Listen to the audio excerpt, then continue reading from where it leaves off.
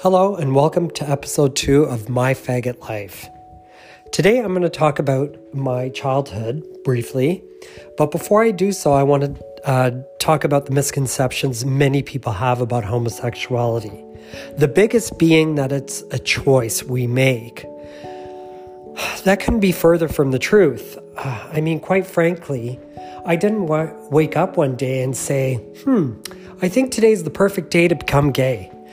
I think I'm going to try that homosexual lifestyle and see how that does for me. Also, seeing so many people in the LGBTQI plus community subject themselves to verbal abuse, harassment, mental abuse, sexual abuse, violence, and even death, that didn't really appeal to me. So if I had a choice to be gay, I don't think I would choose any of that. So no, it's not a choice that we make. Another misconception that people have about homosexuality is that we are abused, therefore we are gay. We must have faced some sort of sexual trauma or physical abuse trauma that made us that way. Again, that's not true. I don't know any of my gay friends who actually said to me, I'm gay because I was abused. So that's a misconception. A misconception that I faced many times growing up was that I'm gay. Well, not in my childhood, I would say my later years, my teenager adulthood years, was that I'm gay possibly because of all the women influences around me. I have 7 sisters. I have many aunts and uncles. I was very close to many of them. I had a lot of girlfriends, and I guess a lot of people thought, oh, he's gay because he has all those female influences in his life. That is also further from the truth. That's definitely not why I'm gay. I was born gay, just to emphasize that. Another misconception is that there's no strong male role model in a gay man's life. That is why they're gay, or that's why I was gay. Again, that couldn't be further from the truth because our family unit was very traditional. We had a mother. Well, I have a mother, a father, sisters, and a brother. So I had, yes, albeit that the majority of them were female, but I had a traditional family unit. And a lot of them, my sisters, my father, my mother, all had a hand in raising me. Okay, so I might have some effeminate characteristics. Big deal. And if those characteristics make me more of a loving, caring human being, I'll take those. I embrace those. I love those. I love the fact that I'm in tuned with my feminine side. So that, again, is a misconception, that I didn't have enough male role models in my life, and therefore I am gay. That's a misconception as well. So saying all that, I'm going to go back to my childhood and try to give you a bit of a picture of who I was as a boy. Now, our family came together in Canada. My parents, my mom and dad came to Canada prior to the kids coming. So we as a family unit were all together finally on January 8th, 1974. So that would make me 5 years old. So my life in Portugal was really non-existent. I don't have any memories of Portugal.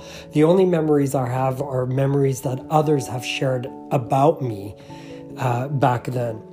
And one that comes to mind is that we had a family pet. And I used to sit under the table with that family pet, and I used to feed myself and him from my own spoon. So I thought that was cute. Oh, yeah, wow. So that was a cute memory from the past. Another one, the big one, is that I had a hard birth and I almost died at birth.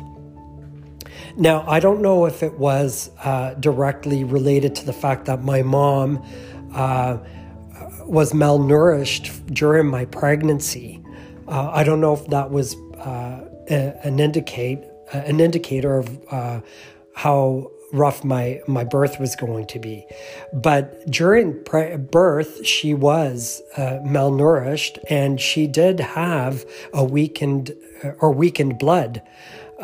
So it made my birth a little rough. And then when I was born, I also was malnourished and needed several blood transfusions. And I thank my uncle for offering his blood, which saved my life, essentially. Now, during the time that I was birthed, I guess you would say, throughout that whole ordeal that my mom was facing, she did actively seek advice of doctors and nuns at the hospital and asked what the best solution was to my always being sick when I was born. And the outcome was that I needed a blood transfusion. So that was done. And again, during that time, my dad, I was told, didn't really said to my mom that there's nothing else we can do for him. We ought to give up, or let's give up, along those terms, according to my mother. But my mom was persistent and didn't want to give up. And I don't think my dad really meant that give up and let him die. I certainly don't think my dad wanted me to die. I just think that he in his mind probably felt there was no solution to saving me. There was nothing that could help. But lo and behold, the persistence of my mother and the fact that she did allow the blood transfusion that saved my life really saved my life. So that's the other recollection through other people that I have in regards to childhood memories, or infant memories, I guess you would say. Other than that, about me as a boy, the earliest memory that I have myself that I can fully say that is my memory and not a recollection of other people is I remember early on in my life when we first got here, I remember having this joyous childhood memory of riding a big wheel. Now, a big wheel is this toy that kind of resembled a tricycle but was made out of plastic and very low to the ground. I remember riding that and loving it, and it was a toy that you would just pedal really fast and then you pulled the lever on the side and it would skid on the road. For some reason, I remember this memory as a very young child. Now, I really don't recall owning a big wheel. I just remember that memory. Another memory, a full memory that I have of myself was when I was in kindergarten in Miss Elliott's class. And I remember having been indoors the majority of the time. We did go outside to play here and there, but I think the majority of our kindergarten class was indoors, and they had a jungle gym set up for the kids inside. And I remember being on what was called the monkey bars, and you'd have to swing from one end to the other to get through that piece of equipment. And I remember being up there, and it felt like it was so high up, and I was having a great old time, and I was kind of like swinging to go to the next rung, and I missed it and fell to the ground and smacked my head right on the floor. And the floor, believe it or not, was concrete. So I hit my head really hard and instantly got a goose egg and had to be rushed to the hospital. So I remember that, and that was a memory that I had myself. Like it wasn't something that was recalled or that somebody else told me. It was a memory that I specifically remember as a kid. So that could have been when I was, in kindergarten, maybe 6 years old. About me as a child, looking back or looking at the way that I was kind of connected to nature. I did love and have had a fascination. Even my dad recalls my fascination with nature, because he said there were times where they used to watch me walk to school, and I was just fascinated with everything around me. But yes, I did have a fascination with nature. Every time I saw a bird fly overhead, I was like amazed. More so than other kids, because other kids just saw a bird flying by. I was like, oh my God, that's a bird. I want to be that bird. I want to see how it feels to fly. I want to live through that bird. I also remember getting so much joy listening to the leaves ruffle together as the wind rushed through them. That was something that brought me so much joy. And I also remember as a kid enjoying laying in the grass and being in that moment where you just felt like, I just felt like I was sinking into the ground and being one with nature. I specifically recall loving those moments, which has lived on through me all these years up until my adulthood. I feel connected with nature more so than I guess many of my family members and friends, because I don't feel like they have the same, or some people have the same fascination and gratitude for nature as I did, and I do. Another thing that I really recall having fascinations with is strong women. I was always attracted and connected to women that provided me with support, love, nurture, and care. It's not like I wasn't getting that at home. I mean, I was pretty much being raised by, my older siblings, the older girls, and they provided love, nurture, and caring. My mom provided that as well. I guess in a big family, maybe I felt I was lost in such a huge crowd. Like there were so many of us in that household. How could two individuals, my mom and dad, who worked full time most of the time, provide the same care for each individual? So maybe I was attracted to these women because I wasn't fully getting it at home. So yeah, I was connecting with, again, my kindergarten teacher really made an impression on me, possibly because she rescued me from that accident I had. That could be a possibility, but I looked up to her and loved her, and really admired her. I also admired my what I thought was a guidance counselor at the time. It could have been our nurse, or it could have been another teacher. I didn't have her as a teacher, but I remember her being in my life, Miss Vogel, and she was very, very loving and caring, and really you could see loved all the kids.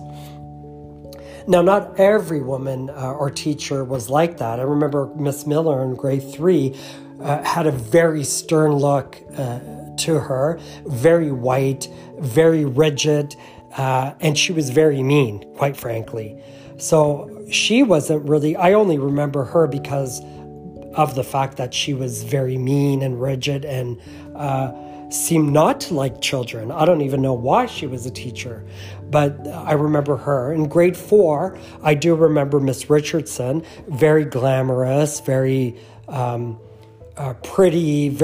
what I thought was very young to be a teacher at the time, I guess. Little did I know.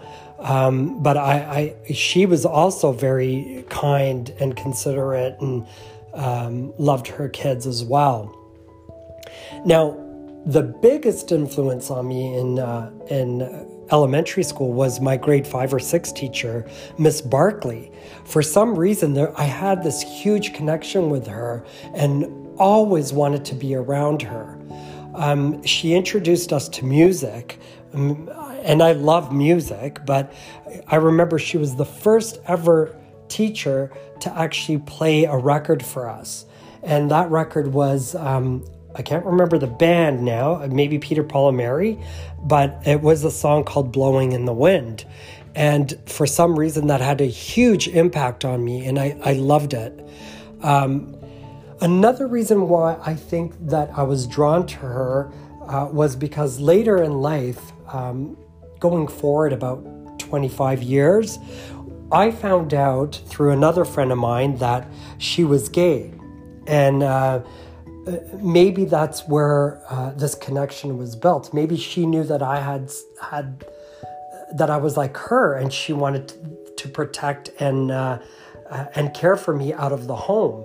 I remember myself and Ramona. There was 3 of us that hung out together a lot. It was myself, Ramona, and Vicky.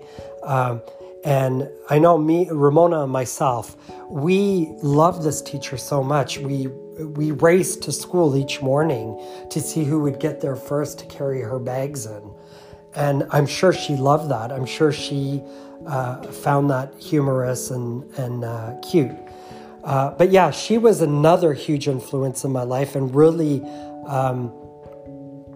I think was maybe the beginning of me realizing who I really was as a person. Maybe underlying or underneath everything, that she was kind of giving us subtle hints to embrace who we were, maybe. But I don't know. I haven't had the chance to connect with her and ask, even though I have her email, which is odd. But anyways, we'll talk about her again at some point. So in a nutshell, my childhood was first a recollection of memories that other people had of me. Then the 2 earliest memories that I had were, again, of this toy that I had and that trauma I faced in falling off the monkey bars. Now, during and throughout my childhood, can I fairly ask the question, when did I realize I was gay? I don't think that is a fair question to ask, because I don't think as a child you understand what gayness is or what sexuality is. You really just go by feelings and sensations, and you don't know what those feelings or sensations are. They just are there, and they poke at you and they tell you that there is something that is different about you. I never really knew the term gay. I didn't understand it because it wasn't something that was spoken of. The only terms that I heard as a kid was fairy and sissy. And I was called those things, but I had no idea why I was called those things.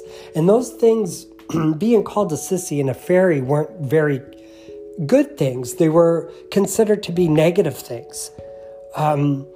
You're not a man. You're less than a man. You're a sissy. You're a fairy. You're an abomination. You're different. So that was instilled in me at such an early age. Albeit,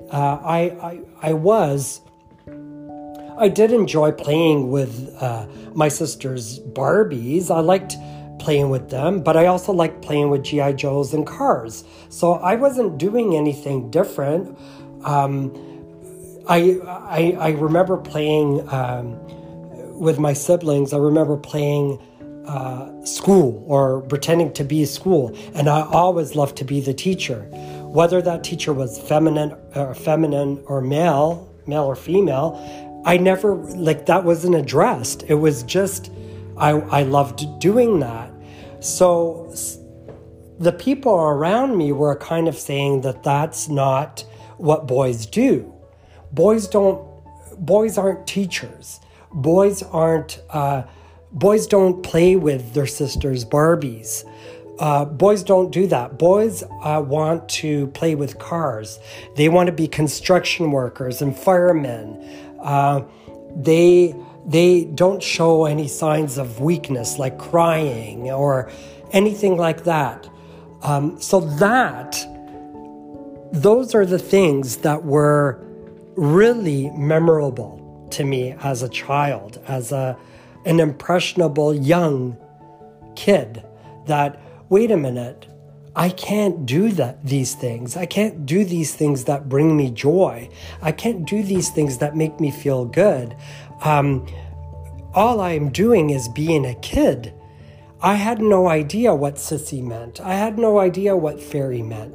Those things were just thrown at you in bad things, considered to be unmanly things. So that was the gist of my young childhood days. So needless to say, that was the beginning of society and family already molding me to become something I wasn't, to become unauthentic, to not live my true authentic self. It was like I was being prepped to just assimilate, to just be what everybody else was. And that's where my life moved forward. And that's where it moved forward in a negative way. And that's when I believe that my negativity, my not positive way of looking at life began. And it only got worse. It only got worse because that was the beginning of me living a lie. So I think I'll stop there for today. And in the next episode, I think I'll delve more into my childhood in elementary school and the relationships I built and the friends that I've made and the challenges I faced as a young boy. So that's what we'll talk about on the next episode. I thank you very much for listening, and I hope you all health, happiness, and joy. And please continue to spread love and positivity into the world. Thanks for listening.